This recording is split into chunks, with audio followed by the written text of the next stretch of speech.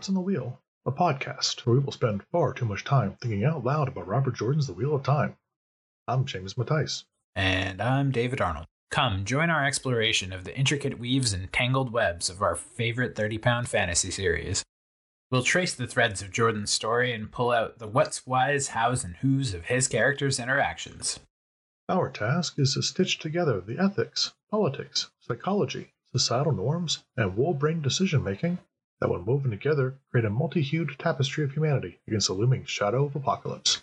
For people who watch the show, the first thing to know about Perrin is that he doesn't have a wife. I think the first thing people should know about people who watch the show about Perrin is that you've not seen Perrin. Although they might at some point, who knows? Yeah, maybe at some point, but the Perrin you were introduced to in the show, not the Perrin of the books. No. At all. I think he's shown inside of a forge at some point. Yeah, the forge where his wife works, and he is not an apprentice. What? It's his wife's forge. What? Are you saying that Show Perrin is not a blacksmith's apprentice? Yep. At least I'm pretty sure he's not a blacksmith's apprentice. He might be like co-blacksmith or something. So yeah, there's a reason we don't talk about the show much, which is there's a lot yet to be decided, but so far it doesn't look pretty. They might be able to make a good show out of what they have. I don't see them making an accurate Wheel of Time ever off of what they've set up. Yeah. Which, annoying for those of you who wanted a accurate Wheel of Time after all these years. But what you gonna do? It's not like you could put together a cast and a production company and a group of actors who could faithfully carry it out. I mean, to be fair, I don't think you could purchase a live-action Wheel of Time series that did it well. Although, like I keep saying, they do nail Moiraine, which I think is really important. I've been listening to The Great Hunt as narrated by Rosamund Pike, and if her season 2 Moiraine doesn't talk like her audiobook Moiraine, I'm going to be upset, because that would just be inconsistent. I can't have two adaptations of Moiraine. Yeah, I've not listened to it at all, so I don't know. The notion of an actress reading an audiobook for the character that she also plays in the series just struck me as a little funny.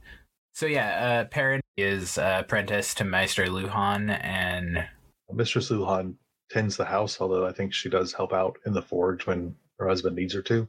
It's just not explicitly gone over about how much experience she has with it. But it is pointed out that she is a very large, strong woman. And you don't mess with her. Yeah, you definitely don't mess with her. One of Matt's first pranks that's mentioned in the books is messing with their dogs, and he's hiding from both the Luhhans, especially Mistress Luhhan. And I think in the Trolloc attack, she actually manages to kill one, or is carrying around a giant cast iron skillet looking to kill one if there's any left over. These are kind of Perrin's surrogate parents. His parents aren't mentioned much. He's genuinely a good kid, like the other kids.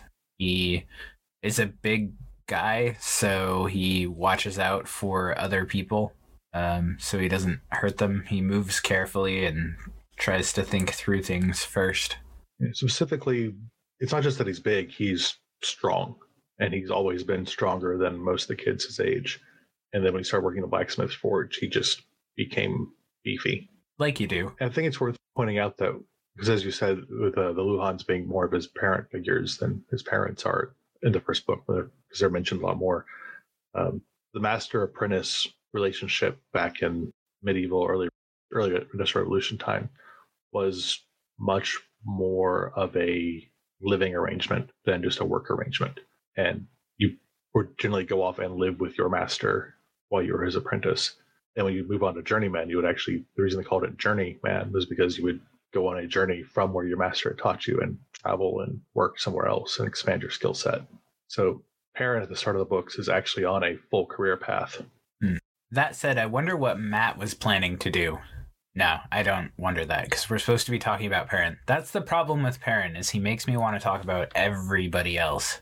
So especially first book Perrin, it's hard to see how he fits into the narrative as well. Because you have Rand, who's leading the narrative for most of it, with him being the point of view character. As you learn, he can channel, and he's the Dragon Reborn. So obviously, the center point character. Matt is the prankster, the adventurous one. He's the one who is stirring up issues that have to be resolved. Or as he gets the dagger, it is much more pivotal what he's going through. So of the three boys, Perrin falls by the wayside narratively, even though you get his POV and Rand's, but never Matt's in the first book. It still just doesn't make as big a impact on the story in book one, it feels.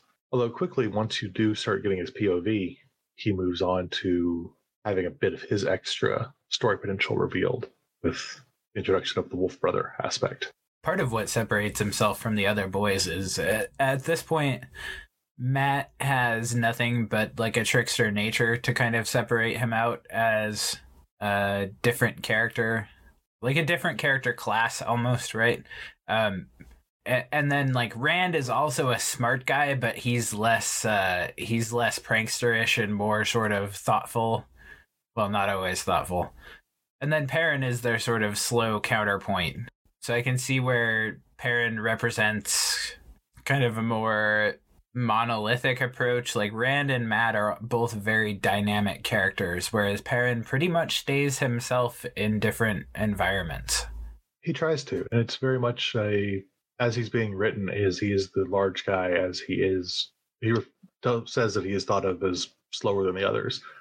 And when we get into his POV, you see that he is very methodical. And he is smart. He does notice things that other people don't, and he puts together what he knows into well-reasoned, logical conclusions. They get separated at Shadow Logoth, and Perrin falls into the river, tries to swim across it, knows that Egwene went in and is swimming, and he's thinking and reasoning, and he's like, okay, Egwene is not as good of a swimmer as I am.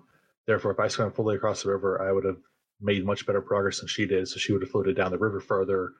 So I'm going to go track that down based on what I know about her swimming speeds.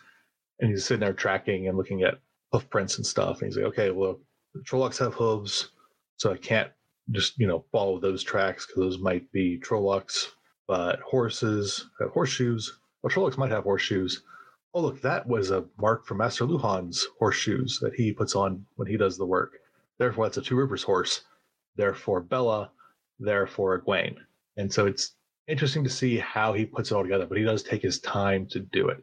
And without access to that inner monologue and train of thought, he doesn't seem to be as on it as some of the other characters do. Not to mention, he's mostly detail-oriented for stuff and maybe like processes. He doesn't seem as methodically detail-oriented when it comes to other people. I would agree. He does seem to have a lot of blind spots when it comes to other people. He doesn't understand what makes them tick necessarily. Whereas if you give him a watch and time to study it, he would figure out how the watch ticks. Yeah, so overall, coming away from book one, do you remember what your take on Perrin was? As far as the character of Perrin in book one, nothing really stuck with me as being that cool. Especially when I read the first book. It was when I was, young teenager.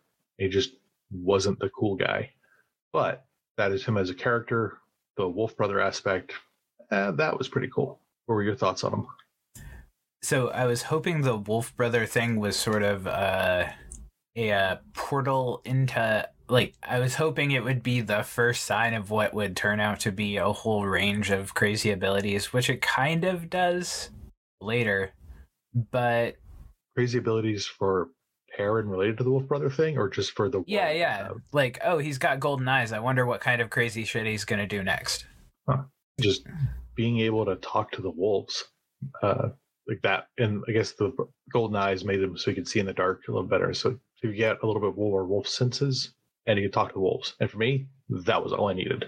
I guess I didn't see it as ranking up there with being able to use the one power or like see the future.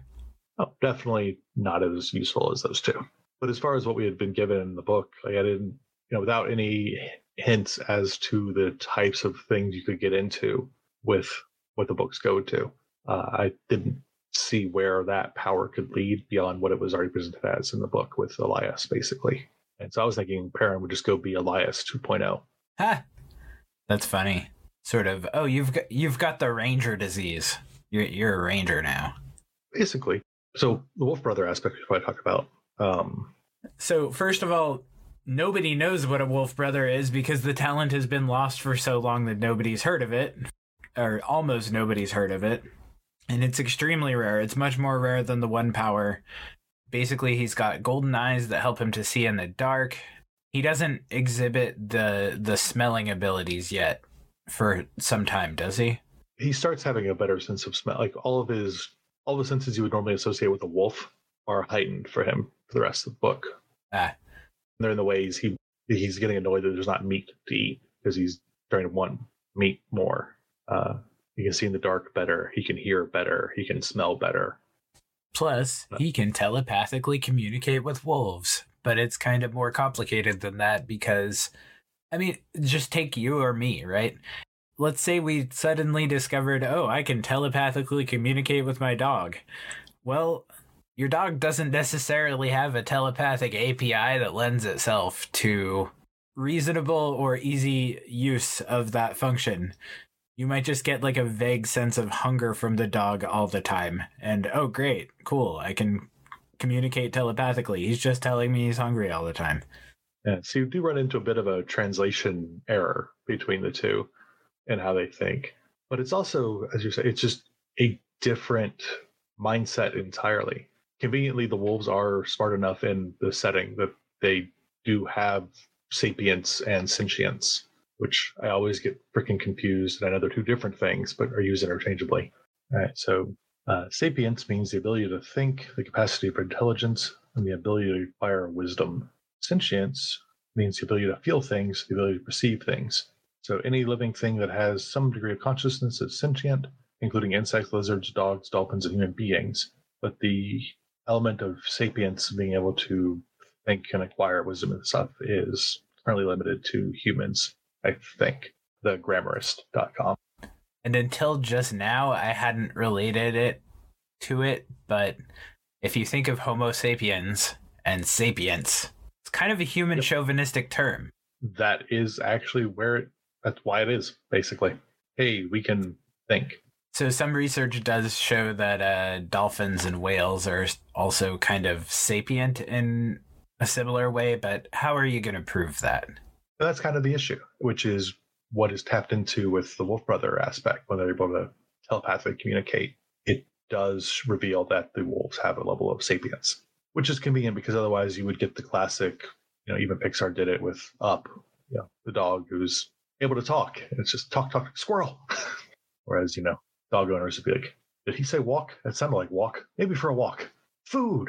Walk. But anyway, so yeah, he's able to talk to wolves telepathically, and it is not exactly language. There is like an auto translation happening in their heads where they'll have his name among the wolves is Young Bull. And for us, it's just the word Young Bull, those two words. For them, it's a whole feeling and image and thought. You have some very esoteric ones where a certain night of the year, the right type of moon, the right type of temperature, and the wind blowing through it. And it's, that wind through the leaves is the person's name type thing. And it's Devil's name. Which honestly is almost cooler than the way we name each other, which is kind of randomly. Yeah, there's a whole large trope I've seen in a lot of fantasy literature that I love.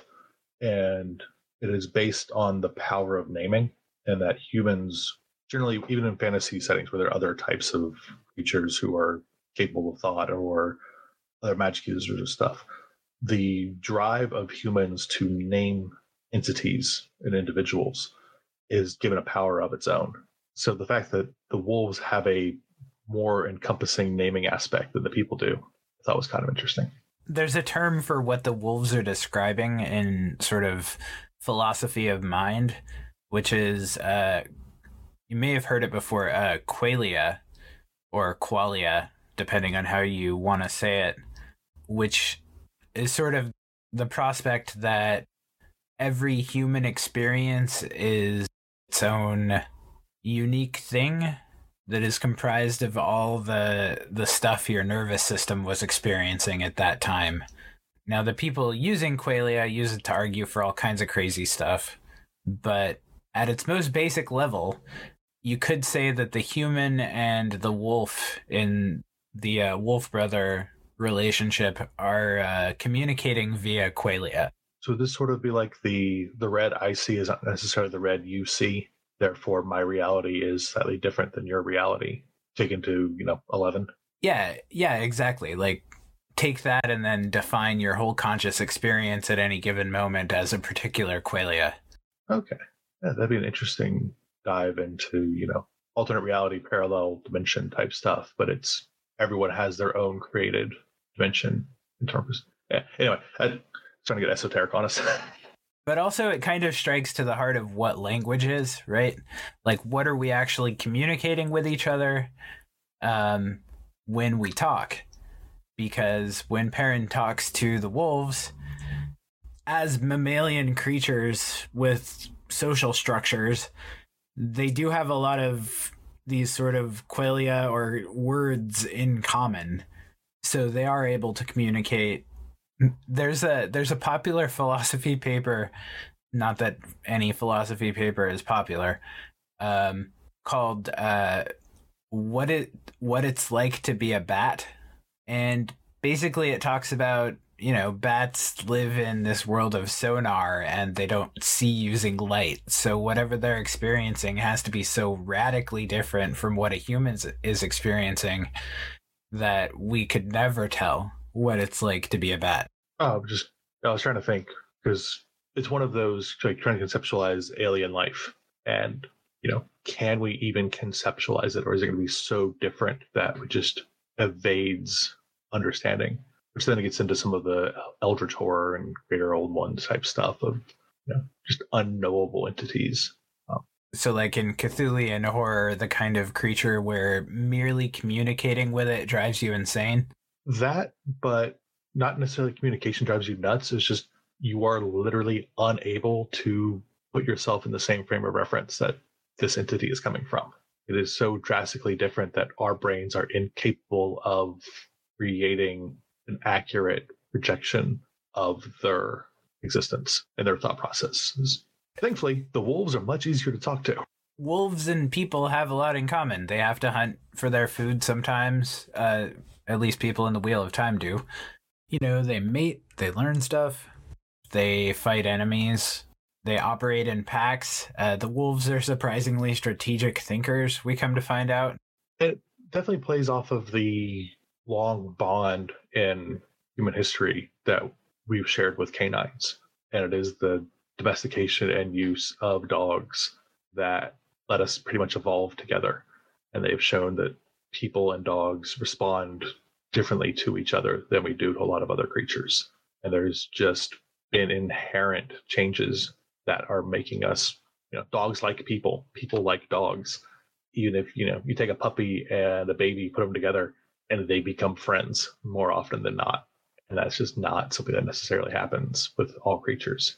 So that's fun to play with. And then the fact that the wolves share memory of other wolves, we don't find that out till later. We don't dig into how that works, the mechanics of it until later. But wolves know wolf history. And so the fact that there were more wolf brothers once upon a time and that has died out and has started to come back, the wolves are like, oh, hey, it's a person who can do this. We didn't know there are any of you out there anymore. Not that, oh, hey, we never knew this existed. Whereas for people who are starting to run into any wolf brothers, it is not even a thing of legend anymore. It might even be where like the concept of werewolves came from. So on the wolf side, it's like, oh, that's a phone we never expected to ring again. Hi. Exactly. And they are much, much quicker to embrace a new wolf brother than the human might be to accept that they are a wolf brother. And wolves are also a lot more pragmatic and just accepting of things than people are, which with Perrin's tendency to overthink before he acts is the blatant acceptance that wolves show for things. So the thing with the wolf brother for Perrin, and I think it's playing through on multiple lines, is that it creates a giant dichotomy in who his character is going to become. Because you have his nature of wanting to overthink everything, put against the wolves, accept things as they are, and just deal. You don't have to think through every step. Just look at what's in front of you and act on it. And I think having Perrin be a blacksmith apprentice or working metal and the application of the technology they have in the setting is so requisite of human progress, and it's juxtaposed by the primal nature aspect that man revisiting the wild. And so all of his upbringing in the Two Rivers is instantly set at odds to everything that the Wolf Brother aspect represents. Sort of this slow, careful, long-term intentionality versus the visceral sort of all that is happening is right now of the wolves. Yeah. And I think that Perrin, more so than a lot of other characters, is a study in contrasts. He is the big, strong guy. So he is the timid, cautious person. He sees a lot of detail, so he's slower to act on it. Progress and people and men versus nature and stasis and wolves. As we meet up with the Wolf Brothers, we meet up with Elias, who is a wolf brother, has been a wolf brother for many years, has a pack of wolves that he travels with, and the only people you ever see him interact with are tinkers, who are traveling people, also relegated to the outskirts of society. And those are the only people that he seems to be willing to talk to or talk about. And even then, he's standoffish and hesitant, and he's uncomfortable in their very, very loose and accepting setting. So you can imagine him in a structured city environment, which does not go well for the character Elias is representing. Yeah, he's sort of comfortable being at the fringes of society. I mean, that kind of bridges us to the Tinkers a little bit. We didn't really talk about them much. They were an interesting kind of people because obviously they're sort of Robert Jordan's take on the traveling people. And it's kind of a blend of, the Romani type or the Irish travelers. And it's just a general representation of that kind of group of a nomadic people in a generally agrarian and urbanized world where they don't have allegiances to nations. They travel as they see fit between locations. And it's just very different. It's pretty much the polar opposite of what you have amongst the Two Rivers folk, who are the small town. You just want to be where we were born, marry someone who was born nearby, have kids where we were, and die next to the family graveyard. It is as opposite of that type of mindset as you could have, because the traveling people do not have those roots. Their roots are purely to their group, and their group is able to go anywhere. They also follow the way of the leaf, which is, you haven't seen anything like it in the world yet when you meet them. And they do explain that it is this non-interventionist sort of pacifist philosophy. It's sort of a Taoism, like whatever happens is the way. I was wanting to ask if you had any larger philosophical movements that you think would tie into their way of thinking. The Jains or Jains, depending on how you want to say it, like they're extreme pacifists. The Jain monks are known to brush the ground before them with a broom to avoid killing any ants or spiders that they might otherwise step on.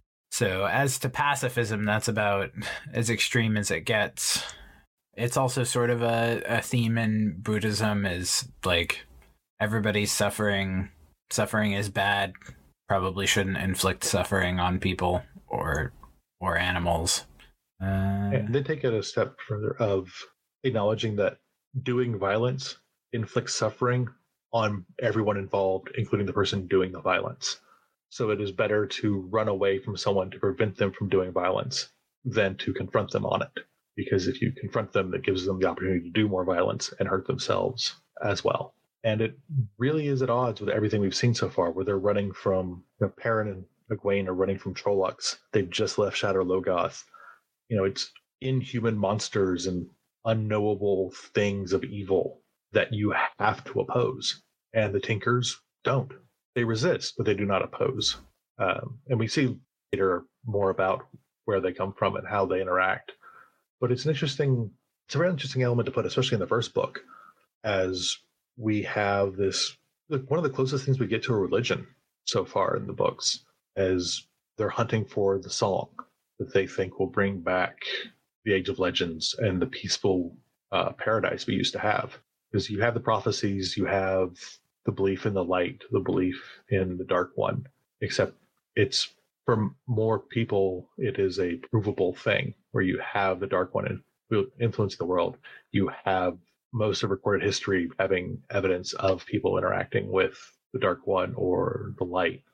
So it is more of a living religion than necessarily some of the more theoretical or, but basically for the monotheistic type religions where there is a deity present, but they don't manifest with provable evidence outside of like miracles, interpretations, and stuff, versus something like the Greeks, where it's like, oh yeah, the gods are all up on Olympus and they routinely come down in various disguises and mess with people. And it's that level of interactivity with your religion. Oh, so like strong intervention versus weak intervention versus no intervention. And while there is people who, pray to the light or ask, they try to escape the forces of the Dark One by the light. And you have people who look to the light as a counter to the Dark One. But they're not expecting, the creator to show up and stop the Dark One from doing something. But the Tinkers have the song that they're looking for. And they think that recovering the song will allow them to fix the world. They've established their whole group off of that, because the leader of the band of Tinkers is called the Seeker, because he's the seeker for the song. And it's a very ritualized thing they hold on to, the closest we get to experiencing religion in the first book. So don't get me wrong here. I hate to do this, but I think it may have been foretold. In that way, the Tinkers are much like Bill and Ted from Bill and Ted's Excellent Adventure. I was going to ask you how, as I was focusing on Bill and Ted from Bill and Ted's Excellent Adventure. And I'm like, oh yeah, it's not them from the adventure.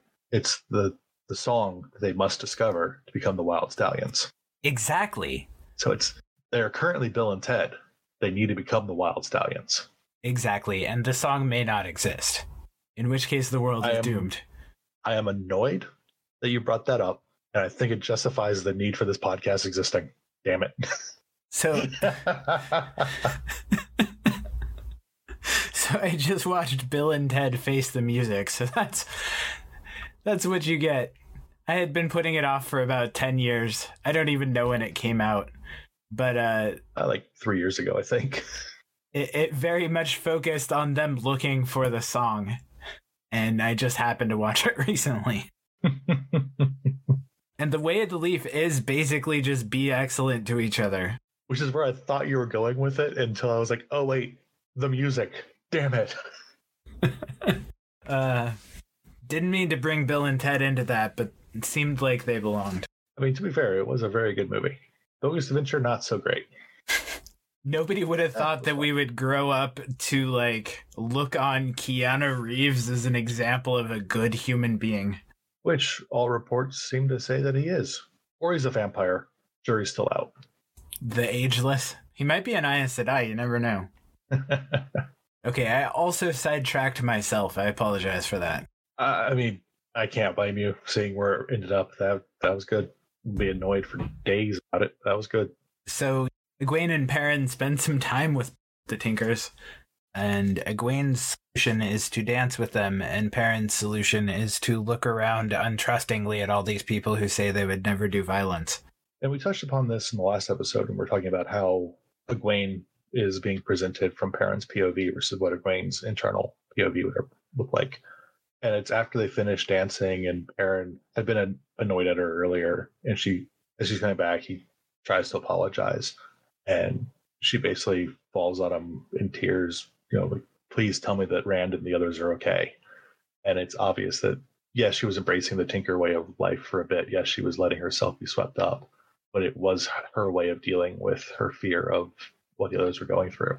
Meanwhile, Perrin has been sidetracked more so by what he's going through with the Wolf Brother aspect and figuring out how Elias and the Tinkers will, as the two representations of how his world can go, with Elias representing both the wolf aspect but also the violence and world weariness that he shows versus the idealism and pacifism that the Tinkers have.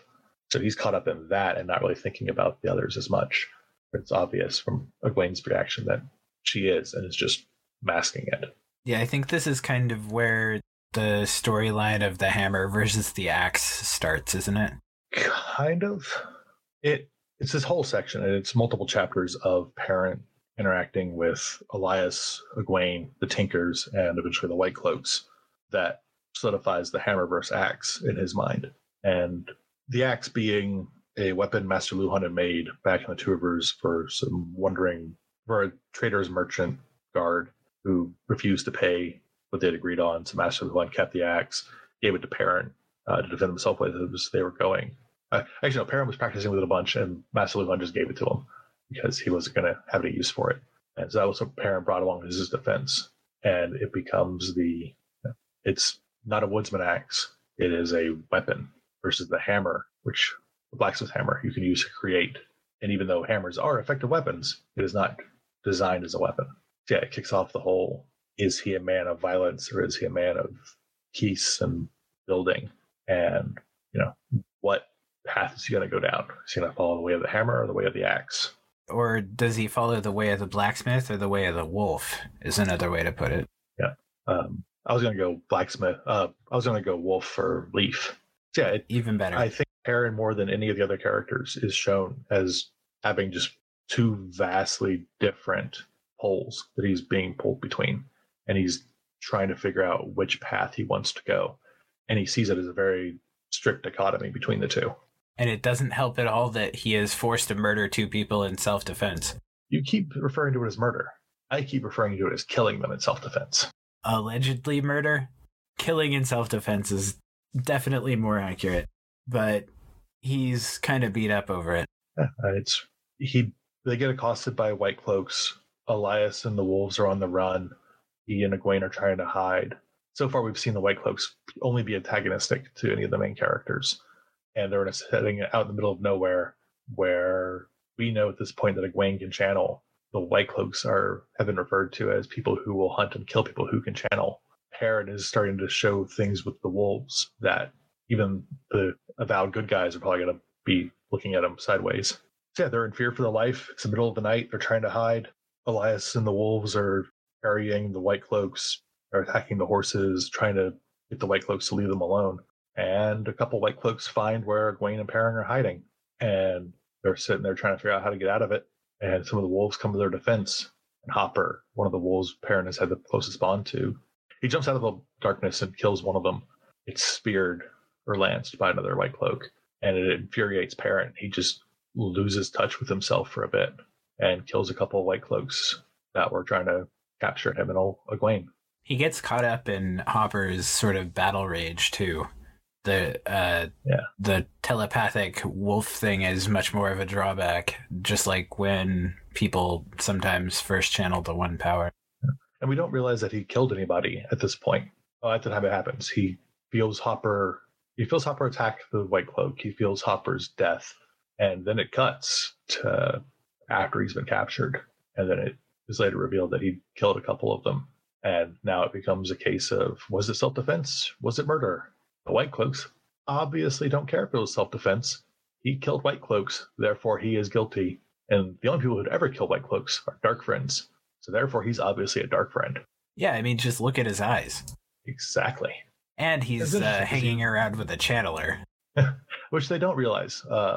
They never learned that Egwene and channel. Because otherwise, they basically were like, hey, you two are Dark Friends, or at least Perrin's a Dark Friend. We're going to question him, which is basically torture him until he confesses to everything we want him to confess to. Egwene might be able to go free, because the guy leading the White Cloak group is actually one of the more moderate leaders they have, despite being the closest thing to a zealot that you meet in the first book. His subordinates have more zealotry than he shows. He seems a bit more wise to the workings and realities of the world as being General Bornhold. And also understanding of, like, maybe these are just two kids that randomly were out there, and knowing how his White Cloaks might treat people who looked like them. Yeah. But the fact that he killed two White Cloaks means that he has to be killed. And sorry, that's just the way it is, Perrin. And Perrin is dealing with, it's something that I don't think is captured well in a lot of media, especially television and playing D&D or video games, where there is an expectation that people working for the opposition are valid targets. The guard of a prison, the random mercenary soldier. It's like, oh, they're the enemy. You can kill them and not feel bad about it. And that is not what Jordan does here. Perrin kills 2 people, and he is torn up about it. In so much other media, you would have this be just like one moment among many where the main character sort of, he kills the bad guy and never mentions it again. That's a good point. Yeah. And I mean, it's not even just he killed the bad guy. The bad guys just killed a wolf, basically a dog, in front of him. They killed his friend and a dog right in front of him, and he got instant revenge. So he's John Wick. I mean, I wasn't going to bring Keanu Reeves back into it so soon, but yeah. I mean, if you want a person who's just torn between 2 sides, he is both going off the Bill and Ted route or the John Wick route. I don't know how we got there. Doesn't know which Keanu he wants to be. And in reality, he's the vampire. I was going to say, we know which direction that Sanderson took him. He became Neo. Perrin's whole arc is just different movies and roles of Keanu Reeves. I think Speed will be a hard one to tie in. Oh, I'm thinking. But as you were saying as well, it is treating this moment as if it was real. It is not just brushing it off as the good guy killing a couple bad guys. It is a person killing people and dealing with ramifications of that. And I think that is part of why I didn't necessarily bond to Perrin's character as much in the first book, because when I was reading it, I was still so steeped in modern pop culture representations of that kind of conflict, where it's like, why would Perrin feel bad about this? He killed the bad guys. That's what the heroes do. And it's not until I grew up a bit more and got exposure to more of the real world that I kind of connected more with Perrin. Yeah, it also goes against this trope in fantasy of like, you're in a bar, somebody starts a bar fight, and then like definitely a few people die in the bar fight that were not intended to, but they never get mentioned again. Yeah, it is a problem I have with a lot of stuff where it's, what about Faceless Guard number 3's daughter? Does anyone care? What about the children? Which actually, I didn't put it into the outline for the episode, but it ties into something I was thinking of that I think Jordan did better than anyone else I've seen. And it is, he has every character have a life that we just get a small glimpse of. The boys catch a ride in the back of a cart from a guy who has his own internal beef going with someone else's in the area who was consorting with unsavory folk, including a Murgel at one point. And it's like, oh yeah, this guy is probably an upstanding member of the community. He has a wife. He's looking out for the kids. He's obviously opposed to people who would be more drawn towards the Dark One and becoming Dark Friends. You have Elias, who's set up with this whole intricate backstory. He knows the Tinkers. The Tinkers know his backstory. They almost mention what some of his backstory is, and he shuts it down and derails, sidetracks the conversation. And Perrin doesn't dig into what that could have been. And you just have little things like that happen where it's just like, oh, hey, all these NPCs, or gaming terms, non-player characters, they mean all the non-main characters of the series are treated as if they have weight and purpose and a life. And I think that's what makes him killing the White Cloaks land on rereads, is once you're truly tied into the world as being a real world, every person that dies is a person and not just Faceless Guard number 2.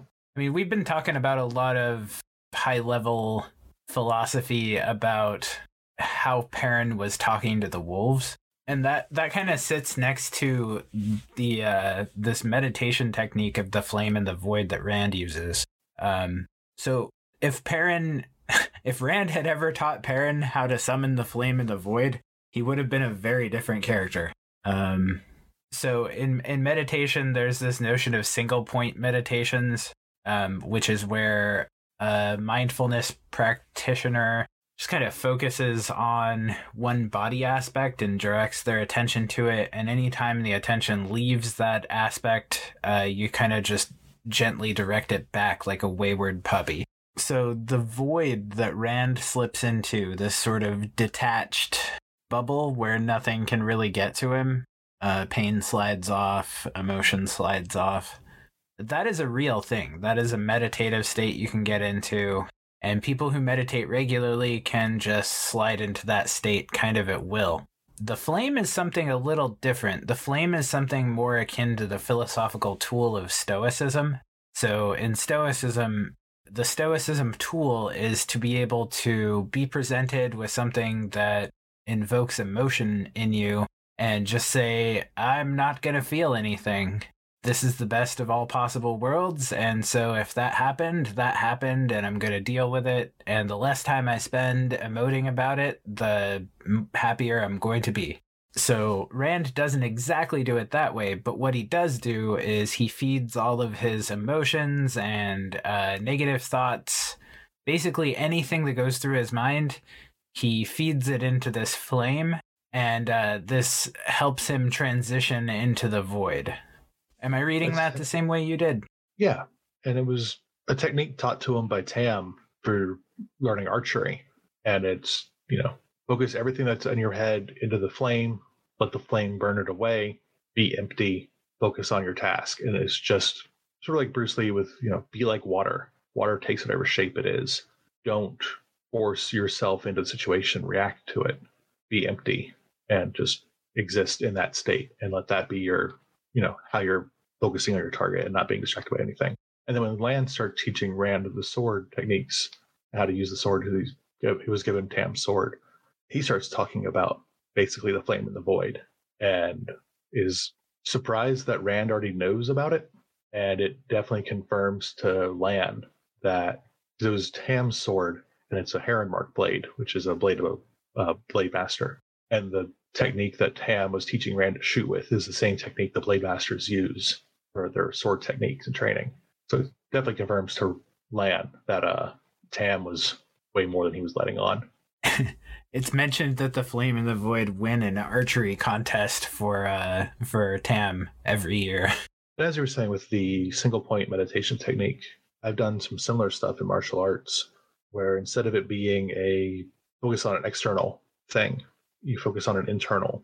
And for us to be like, okay, I want you to close your eyes, stand there, and focus on your right hand, specifically the knuckles on your right hand. And you just try to center like all of your thoughts, all of your feelings, mute every other aspect of reality for yourself except for those knuckles. And then say, okay, not throw a punch. And the difference between how you were punching before you did that and how you punched after you did that was noticeable. And it just lets you channel all of your unconscious. When you throw a punch effectively, it is a full body thing. You're pushing off with your feet, you're rotating through the hips, you're rotating through the shoulders and the core, and it's all focusing at the point of the punch. And if you are not centered and honed into that one specific thing, you can lose some effectiveness. You can have extraneous motion. You can be less connected as you're going through the motion. Whereas somebody like Mike Tyson is 100% invested himself into each and every punch and uses this as a devastating weapon. Yeah. And it was interesting because I had not put it into because for the way it was put in the first book, it is you go to the Flame in the Void during a fight or during an archery competition or during sword practice. And as we see towards the end of the book, a very unrecognizable or a very abstracted representation of the Flame in the Void happening when Rand is unknowingly reaching for the one power. And that becomes how he starts getting into the meditative state necessary for channeling. But as you were saying, as he starts putting all of his emotions and stuff into that, he lives in that space a lot more. And it becomes much more of how he starts interacting in the world in that meditative, concentrated state, as opposed to just being. Which this was remarkable to me. So when I was growing up, I was kind of raised in generic / random flavors of Christianity, ending up in Pentecostal Christianity. So I did not have a super positive view of religious practices. So when I started doing the mindfulness meditation thing, it had nothing to, the meditation itself definitely felt different than what I had done before. But what was remarkable was my ability to remain clear-headed and disconnected from, basically present in the moment and fully considering everything, rather than just kind of going on autopilot. And as I practiced more, I started being able to bring that into my daily life a little more. So the way Robert Jordan describes that is, in my view as a meditator, which I'm, a journeyman at best. Yeah, it's an accurate description of how it feels to have meditation start affecting you every day. It would be interesting to compare and contrast some other mindfulness techniques, because I do think that he takes it a different direction than what I've learned about mindfulness meditation, in that it's less being aware of your emotions or aware of your thoughts, letting them go, and more eliminating thoughts and emotions as much as possible to be focused and empty. So the focused and empty goal is at the end of a very long period of listening to stuff go by. Yeah. I think my interpretation of it is a more active, there's more intentionality to the reaching emptiness. And it's, instead of you passively watching things go by, you are actively feeding everything into the flame. And I don't know, I just wonder how that aspect, at least my interpretation of that aspect, alters how the journey and result of the meditation is achieved. Yeah, there's also things like visualization techniques that people apparently use to sort of guide their life toward a goal. That guy Napoleon Hill got rich writing this book, Think and Grow Rich, which is all about building a picture of who you would like to be as a person and how much money and all this stuff, and then putting that picture on your wall and looking at it every day. So I guess this is the place to bring it up. I have a lot of trouble imagining the flame in the void as a concept, because I have aphantasia, which is the inability to create mental imagery. I can remember things I have seen in a vague, abstract sense, and it's almost like I'm looking at them again. But if I close my eyes and try to imagine an apple, it's just a black void with the concept of an apple, but not the image of an apple. And there are varying degrees of how well you are able to do stuff. And I've talked to a couple of engineers I know. I'm like, close your eyes, picture an apple. What do you see? And they're like, oh yeah, it's a perfect 3D representation of an apple. I can change the color. I can make it float. I can make it rotate. And I'm sitting there going, the word apple has a concept attached, and that's as close as I get. So the actual image, imagine a flame in your head and push everything to it, just doesn't actually work. So you want to know what's crazy? There's this, it's a physics book. So full disclosure, I had a crazy, consciousness science roommate and friend in college. And he showed me some crazy stuff. One of them was a meditation from a grad level physics book that was an exercise that was designed to instantiate the spark of being able to visualize stuff in your consciousness. I.e., it is a trained ability, and I didn't really do it before then. Now, some people may be just constitutionally incapable of this thing. I do know one other guy, and he's one of the smartest people I've ever met. Actually, no, he's the smartest person I've ever met. He doesn't form any kind of images in his head. Yeah, it's something I'd not really heard anything about. Apparently, it was mentioned back in the late 1800s, turn of the century, 1900s. But it's started to be more studies now into just how capable people are of forming mental images. And it's just like people with perfect pitch who they just know where a note is. They hear it and they just have a sense of it. And other people are tone deaf and cannot for the life, you play a C sharp and they just hear a noise in that frame, in that wavelength, and it doesn't hit them the same way. They can't make that connection. It's weird. Brains are a lot more complicated than I really think, which goes back to what we were talking about with the wolf aspect and the Quaaludes. Qualia. Yeah, but it's kind of like the wolves, and the way they talk and the way they think is very much that visual imagery, and it is a representation of them just being in the moment and being in real life, which again can't really relate to. So the idea that it's it's these couple of words makes their name, but it's all this extra stuff, that works for me, but the visualization of it doesn't. there are different levels of it that I've seen with just how much detail is there, how much reality is the image, and how abstracted it becomes. Do you see an apple on a tree with a vivid background, or do you see an apple floating in space, or do you see a 2D picture of an apple, or do you see the word apple, or do you see nothing? But I was also wondering if that level of mental imagery affects how people read The Wheel of Time. Because Robert Jordan goes super in depth on describing the cut of people's clothing, the fabric it's made out of, the colors, the decorations in a room. And for me, all this information just gets sorted into word lists. I don't have to spend the mental energy to create these environments and these clothes in my head. So I'm able to fly through large sets of description without it bogging me down. I wonder if that affects people differently. That makes me wonder, when you read through all that, if one of those details is relevant later, do you have to go back and look for it, or does it click into place? For that type of stuff, like, no, unless it was intentionally pointed out in the text and had unusual attention brought to it, for the callback to hit. Otherwise, it just goes into the background noise. I think it's one of the reasons I can reread books so many times without losing interest in them, is because I'm constantly updating the little tidbits that I just didn't add the first time through. But like that level of, hey, this thing doesn't add up to that thing, sticks way more with people's thoughts and what they've said or do, whereas the environment and dress and garb just don't affect me. Yes, that's one thing. Once, as we expand the listenership of the podcast, I am curious to see how people react, how people's reactions to the large descriptions that are used and the repetition of description, and how people view that in the series, and then how well they are at forming mental imagery. I think there's a basis of a research paper in there somewhere if I ever decide to go that route. So there is a part of my brain that definitely treats long flowing descriptions of a place as like the lorem ipsum of a chapter.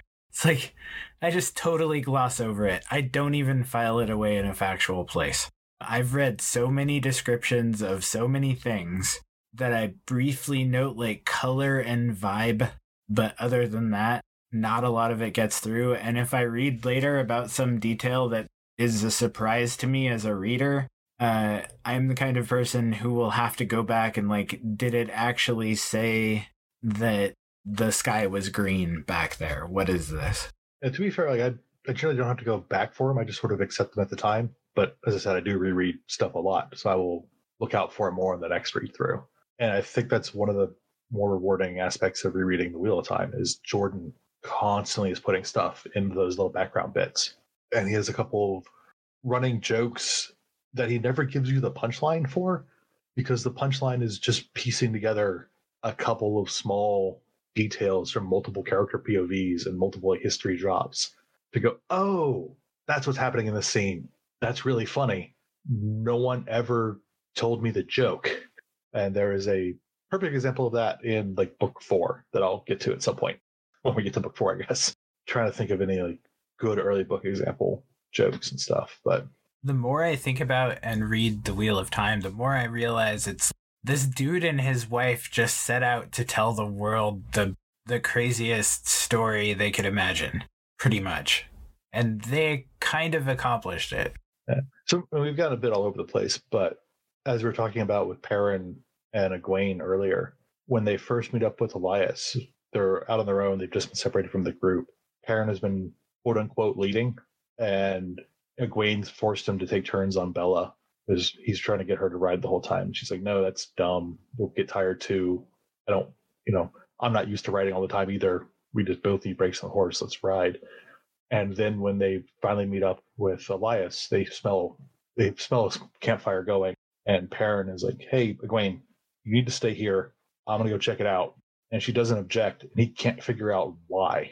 And it's it's because from Egwene's point of view and what she's been thinking and what we've known of her character, she's like, yeah, Perrin is a large, intimidating guy. He has spent more time in the woods than I have, so he's quieter than I am.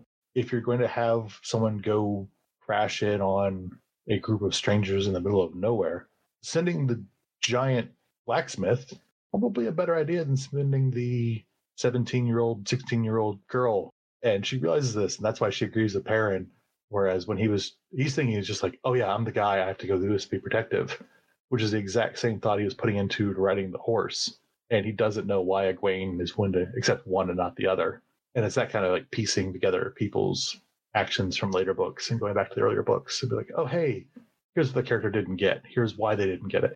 The reason you can do that is because he's pretty consistent. He must have had just like spreadsheets upon spreadsheets in his head of this stuff.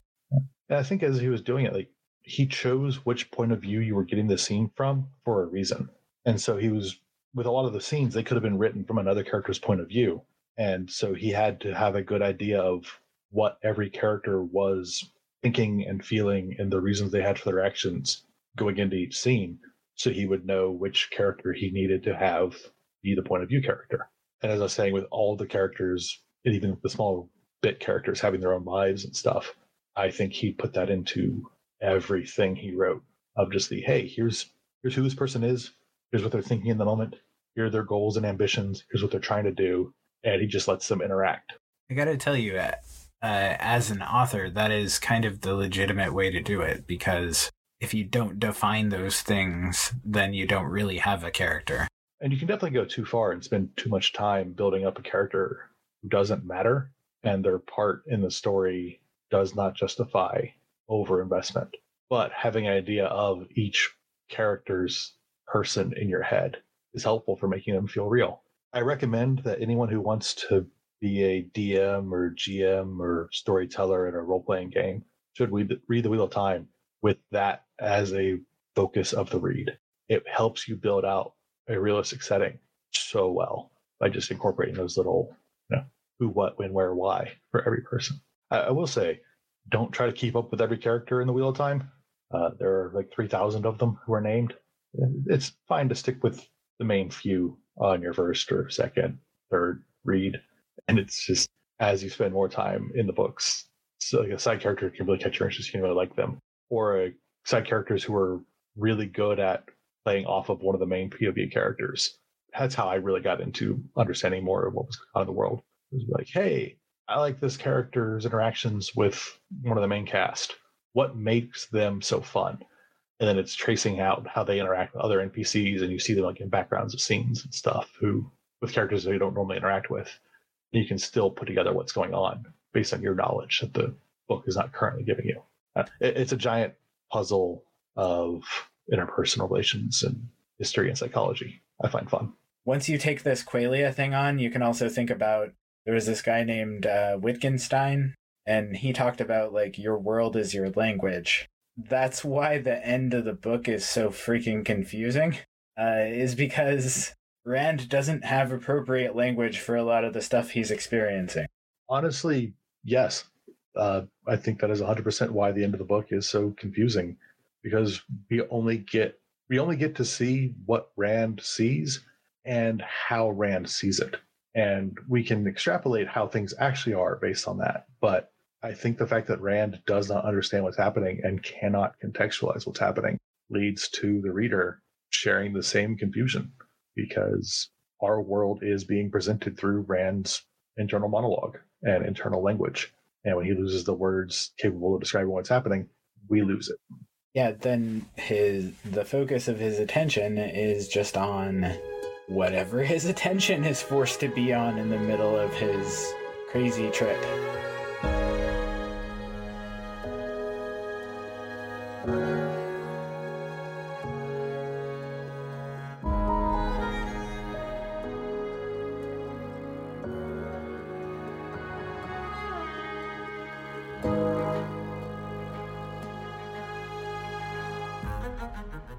Thank you for joining us to talk about Robert Jordan's epic, The Wheel of Time. Email your comments and questions to nerds@wheelthought.com or visit us on the web at wheelthought.com.